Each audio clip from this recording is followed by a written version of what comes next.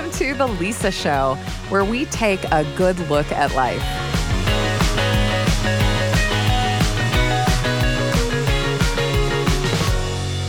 In our conversations about body image, fitness, nutrition, and everything else involved with our bodies, it can be so easy to get caught up in the hypothetical of it all, while still struggling to make any lasting and tangible changes to our relationship with our bodies. And I know that this has happened to me all too often.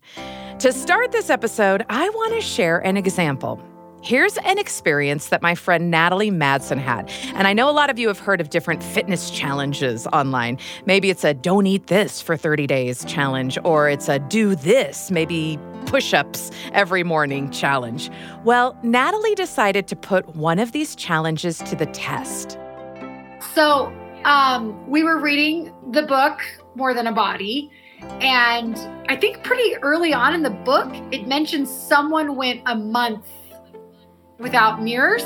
She went a whole month without looking into a mirror. And I thought, that sounds so hard and incredible all at the same time.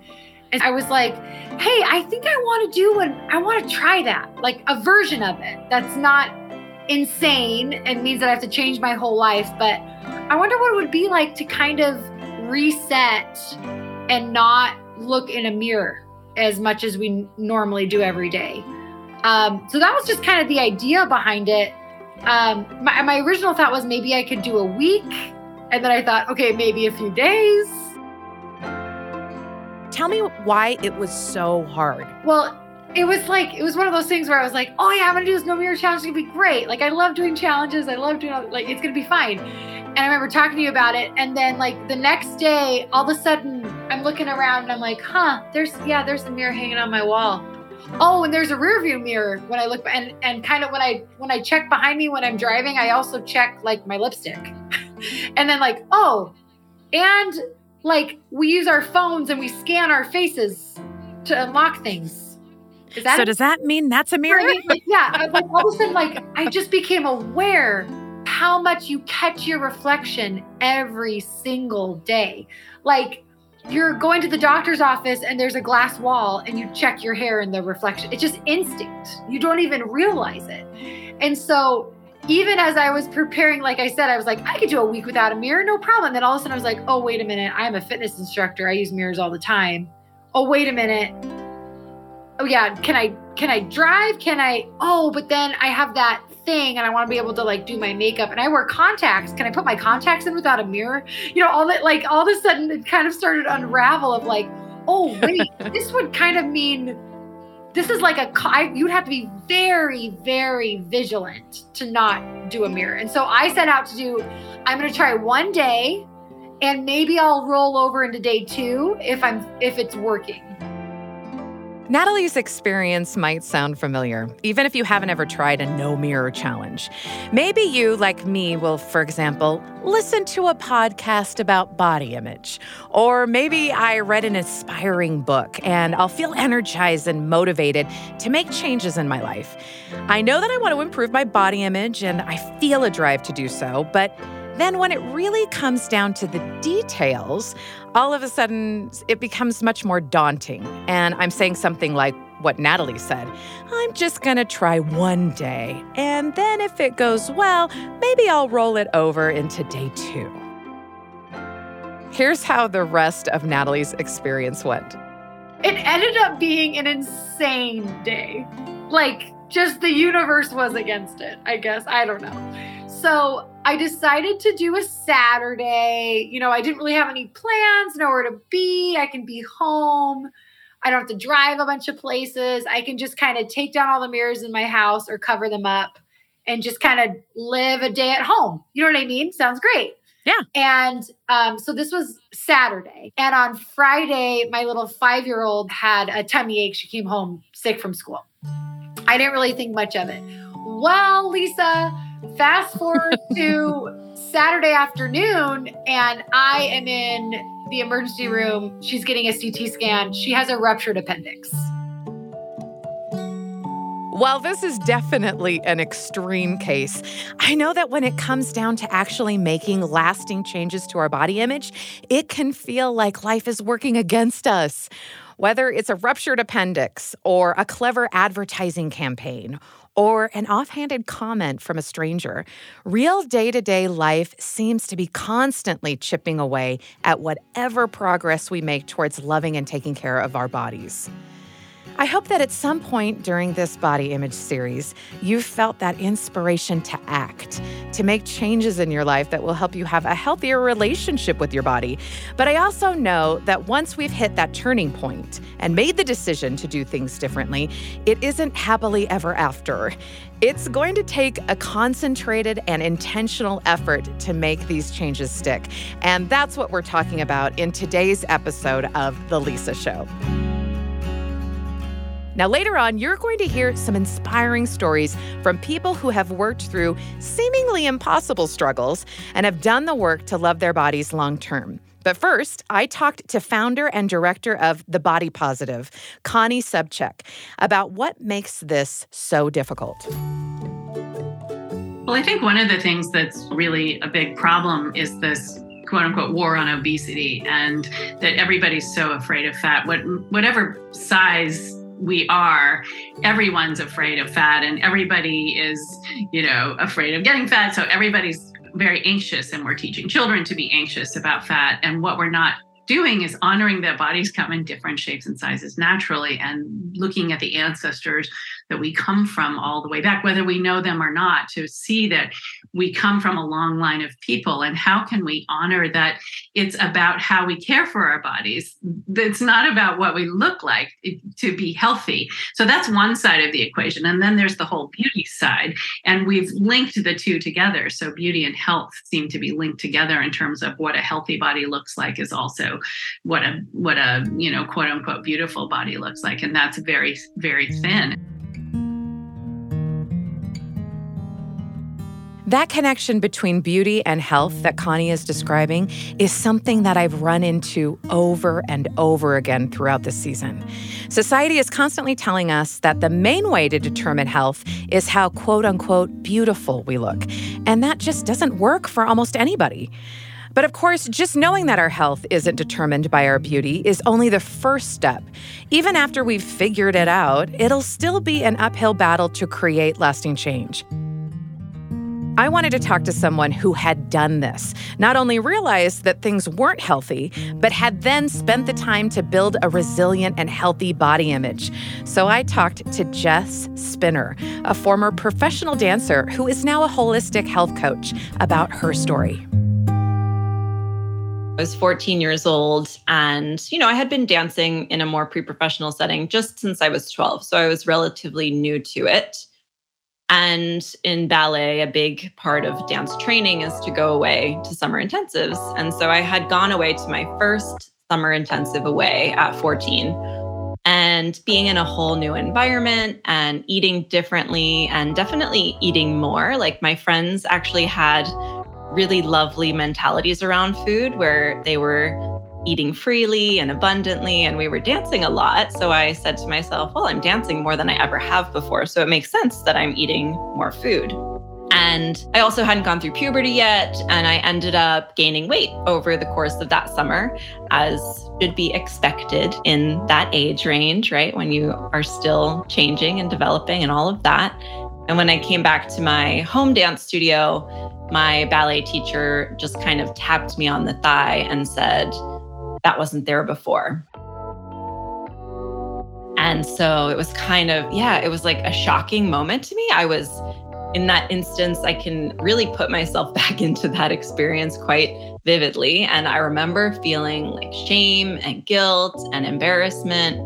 And I didn't say anything to anyone about it. But I decided that I needed to go on a diet because obviously something was wrong with my body and I should be smaller. And it took me from that point on a very, dangerous path of really disordered eating habits and very negative body image throughout the remainder of my dance journey, which really went until my, mid to late 20s. It stole so much joy from that experience and really put me in a place where I struggled to focus on perhaps what I needed to work on as a dancer because I was just so fixated on my body. I asked Jess if she was still able to find bright moments amidst her body image struggles. Here's what she said. I definitely had moments of joy. I know, and I had moments of joy, especially in performing. And I hear that a lot actually from dancers who are struggling with body image, where the only time they're really enjoying themselves is when they're on stage because there's no mirrors. So you don't have that, constant reminder that perhaps you're not super happy with your body or how it looks. And so on stage, I felt a lot of freedom and a lot of joy. And then I definitely had moments of it in the studio. And I know I also had moments where I was able to, work on some things technically. It just was never with the same degree of focus that I know I had before that incident when I was 14. And also it really made it hard to keep any focus, after that point on the things that you wanted to be working on and focusing on as a dancer. And even on the joy, like I said, it was much more fleeting than consistent. Jess told me about how, after years of professional dance and struggling with an eating disorder, she suffered a serious injury that forced her to take time away from dance and to eat a more consistent diet. It was while she was on this hiatus that she hit her turning point. She knew that something was wrong and that something needed to change. I went and applied for a retail job, and it was a seasonal thing over the holidays. And so it was very part-time hours, but I ended up getting the job and it was at Lululemon. So, yoga clothes, yoga pants. And it was all other women in a similar age range working in this job. And I connected with them quite quickly. And I just stopped dancing. I had been going, like I said, 6 days a week. And then I got this job and I just stopped.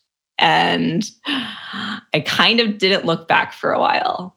And I did a lot of yoga, and it started to allow me to connect to my body in a very different way, where I was taking yoga in studios that didn't have mirrors, which I highly recommend. I don't think yoga studios should ever have mirrors, but I was able to start to develop a sense of gratitude for my body slowly over time. And that was where the shift started.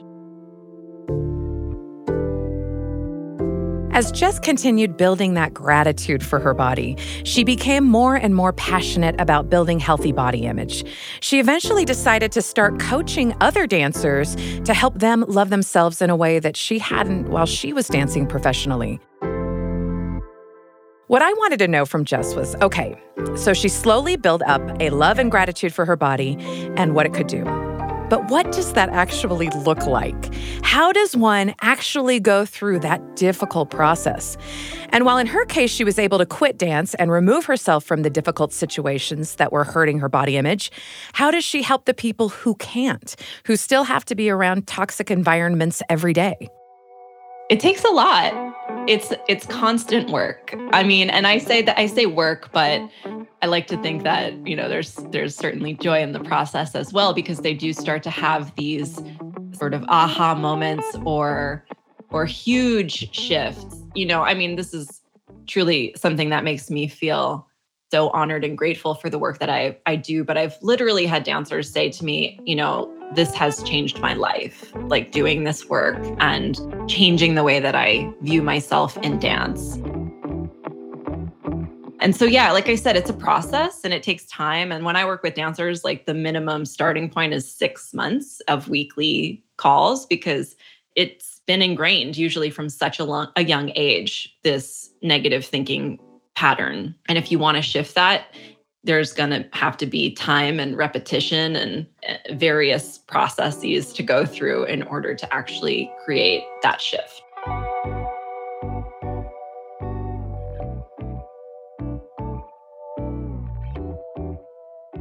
I asked the same question to Connie about what this process looks like for the people she's worked with.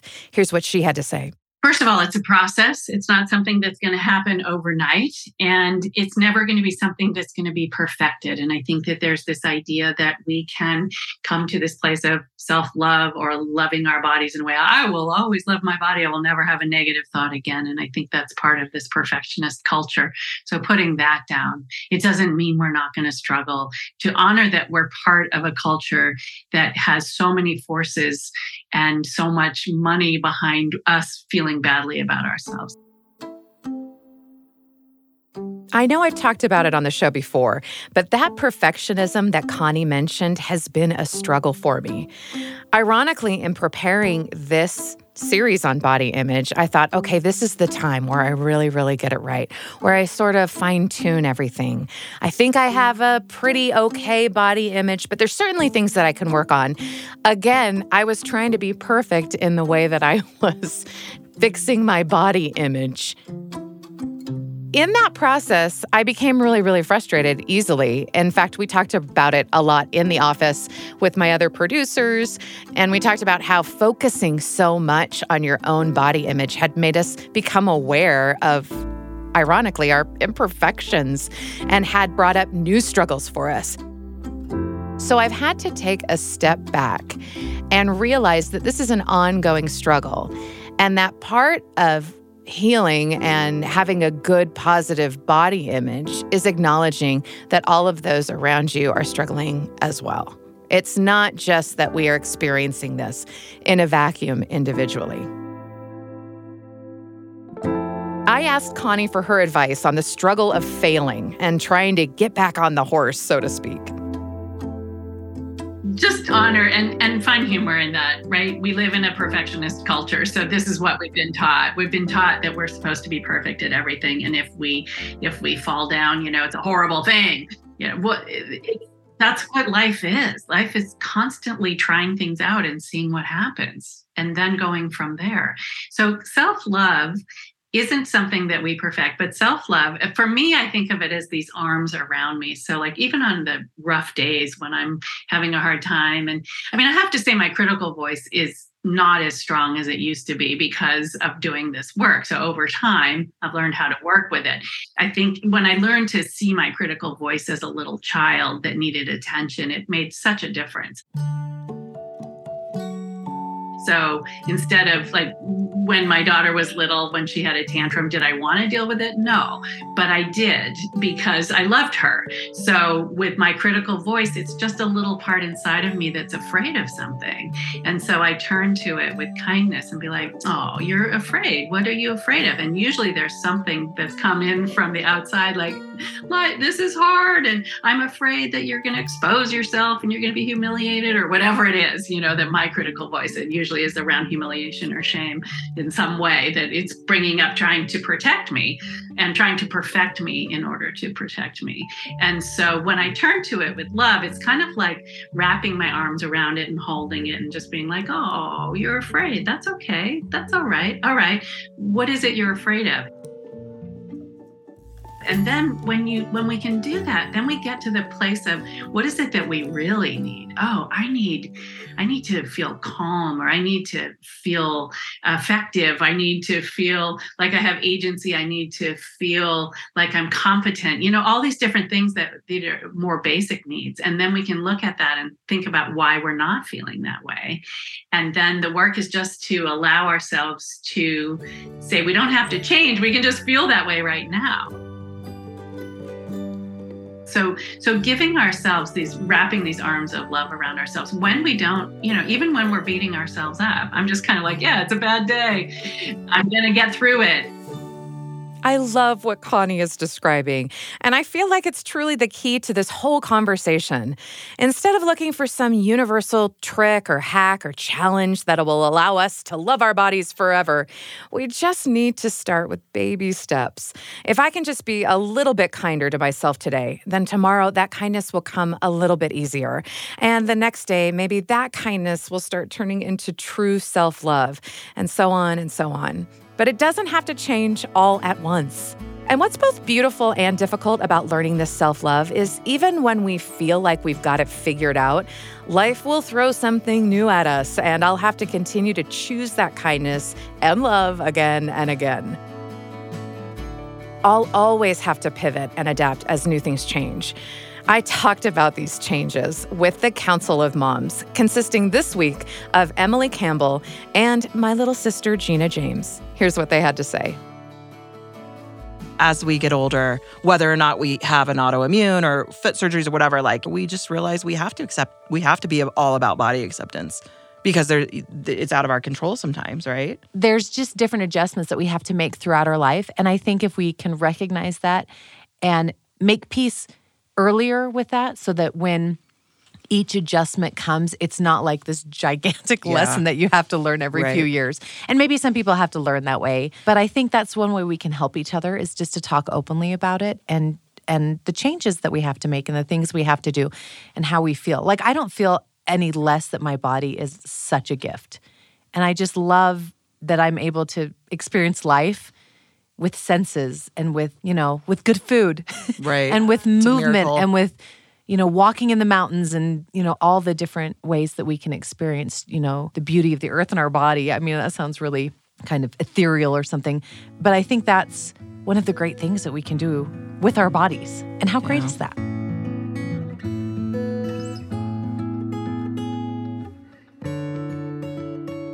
As we were talking about letting go of control, I realized it really is kind of awkward doing this series on body image when I will fully admit that I still struggle with it. I want to get back to what I used to look like and how I used to feel and what I used to weigh and how fast I used to run and all of those kinds of things when I realize that our bodies change and grow and life doesn't work that way. And I don't want to continue on that path of always wishing for something that is never going to come to pass and beating myself up for unrealistic standards that are in the past instead of in the future.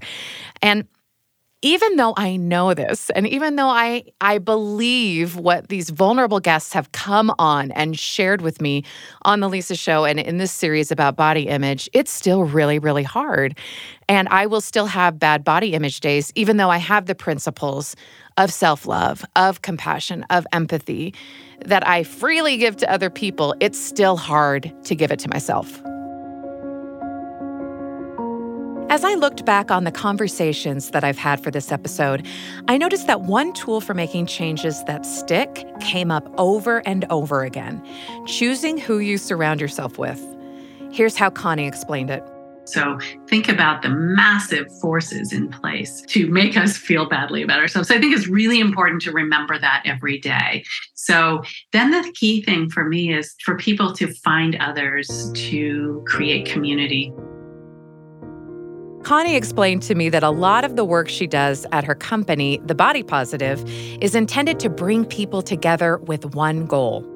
Talking to people, bringing it up, having conversations about how do you feel? Do you like this? Do you want to live like this? Or I'm choosing to try these new things. What about you? How do you feel when you're stuck in all of this? How do you feel about hating yourself? So things like that, like starting to talk. I mean, I think that one of the key things that keeps us all in this place of thinking something's wrong with us is isolation. And that's how we oppress people, is keeping them isolated. And so a key piece of our work is breaking the isolation, talking about this taboo subject of our bodies and freedom.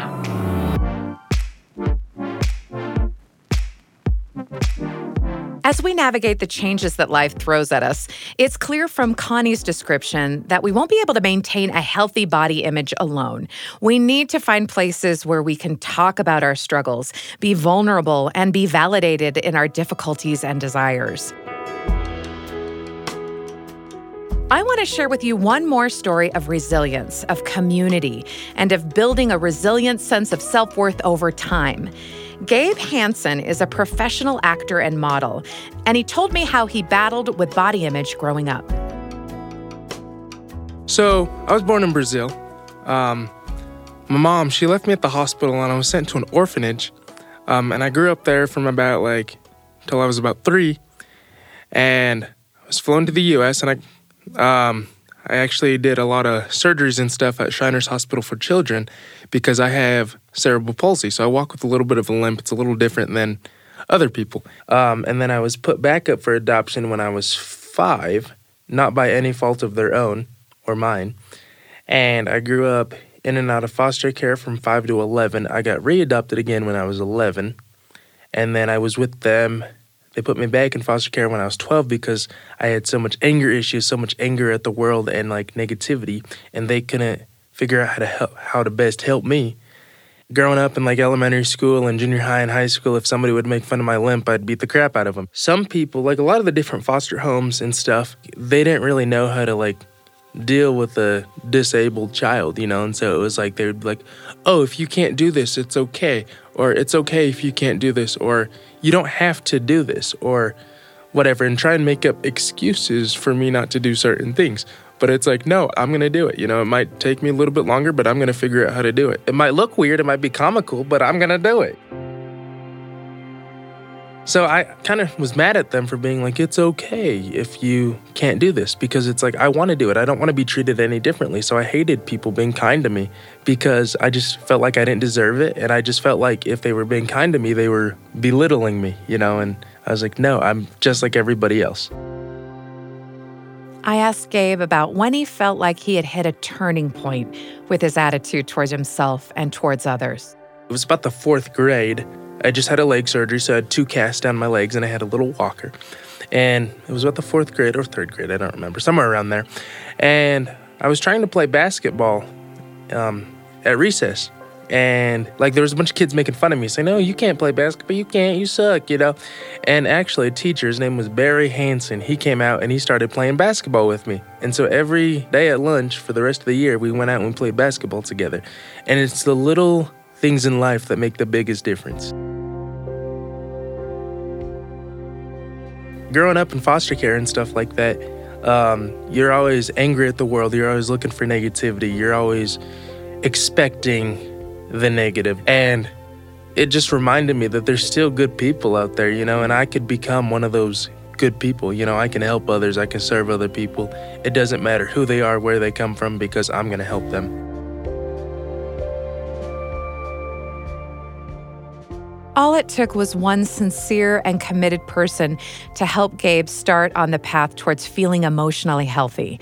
Something as simple as playing basketball on a playground helped Gabe turn the corner and start seeing a brighter path for himself. Gabe went on to explain that the most important part of his body image journey was cutting off contact with many of the people that he'd grown up with. He made the hard choice to end friendships and to seek out new ones in order to fill his life with the support he needed. I asked Gabe how he stays positive on a day-to-day basis, even when things get really discouraging. Honestly, it's hard to stay positive, you know, especially in today's world with all the distractions and all the, you know, negativity out there. It's hard to stay positive and look for the positive side of things.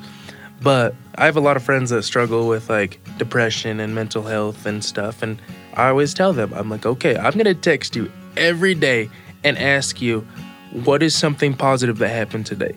Because if you just start looking for the positive, you'll start to find it. Because before, I would always look for the negative. You know, growing up in foster care, I'd always look for unsafe situations or things that looked, you know, out of place because it was a protective factor. And so I would always look for the negative and expect the negative. But if you're just out there looking for, you don't necessarily have to look for the positive, but if you're just expecting the positive, if you're just in that positive mindset, you don't have to be looking for it, but it'll happen. You know, if you just surround yourself with positive people, then that helps a lot. Now, I know many people will say, it's not that easy. I can't just start being positive and forget about everything bad that's going on. But I contend that's not what Gabe is saying. Gabe, just like Connie mentioned earlier, is suggesting that we start with baby steps. We start by being a little more kind to ourselves, kind to those around us, and give just a little more grace. And over time, as we build a community of support and love, that grace will turn into resilient self-love and positivity. We don't have to do it alone. We can't do it alone. but we can do it. Connie described her vision of hope for the future, for us as individuals and for society as a whole. I just want people to think about, how do you want to live your life? Do you feel happy if you're obsessed all the time with every single thing you put in your mouth and feel guilty and shameful about what you're doing and the obsession with it all, and thinking if you have a little bit of flesh on you that you're ugly? And what would happen if we all just said no thanks to that? And that's what I had to do. And that's what I did on my own. And then that's what we teach at the Body Positive, is how do you want to live your life? What is important to you? And do you want to follow along with everybody who's obsessed constantly about what they look like? That's fine. I'm not here to judge. I'm not at all. But I have been free since I was 21, and it feels so good. And it doesn't mean I don't struggle, right? I mean, I'm part of this culture, and now I'm in my 60s. And so I have to, deal with all the stuff around aging, and my body's changing constantly now, and learning to love it as it changes and gets old is a challenge. And because of where we live, and because of this, the human thing around that we're, again, supposed to fix ourselves. So it's a constant thing, but I choose to love myself, and I choose to love this body that gives me life. As we conclude this series on body image, I hope that you feel inspired and empowered to make the same choice, to love yourself and to love your body in whatever stage of life and shape it may be in. And if love feels impossible, I hope you feel empowered to start small. Start with a little kindness and grace and build slowly from there. Before we go, all season long, I've been asking guests to share with me things that they love about their bodies. As you listen to their responses, I hope this will serve as a reminder that your worth is divine, eternal, infinite, and will always be that way, independent of what society says you need to look or act like on the outside. I love my eyes because they are deep and thoughtful. My hands, I broke my hand, and it was really hard to function when I didn't have a hand. So I am just so grateful that I have hands that can do things. I have really nice nail beds. If we're going to get shallow here, I have really healthy nail beds. I've been working really hard on it. I like that I have relatively long legs for a short person. I love my feet because just, the coziness you get when you're wrapped up in your blankets in the morning. Oh, yeah. And you just kind of stick your foot out just to test the air and you draw it back in. I love how my feet just are cute and a little shy of coldness. I like that my body has given me 3 beautiful children, being pregnant, breastfeeding, and that's all thanks to my amazing body. My belly with stretch marks and C-section scars because it has been the place where I've been nourished and also the place where I've brought new life into the world. I had braces twice, and my teeth still moved back, but I love my smile. Even though it can feel wonky sometimes, I know that when I smile, I can help other people feel loved. I feel like I'm pretty strong. And I've sort of had to force myself to become that way. Not just mentally, but physically. I love my arms because they are able to give hugs to my children and carry bags of groceries and pet my dog. I actually love that I'm tall, which I didn't like growing up, but I love that I'm tall. We have tall cabinets and I can reach them. Experiences my body allows me to have. It helps me be alive. It allows me to experience life, and there's no greater gift than that.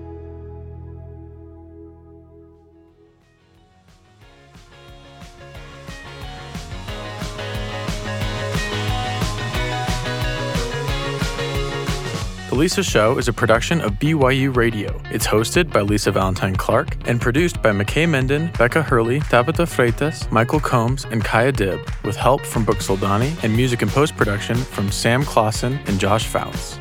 We hope you've enjoyed our series on body image. If you know anybody who might benefit from hearing our conversations about bodies and self-love, make sure to tell them that our entire series is now available wherever they listen to podcasts. And make sure you check out Lisa's book club on YouTube, where every week Lisa and guests talk about Lexi and Lindsay Kite's More Than a Body chapter by chapter.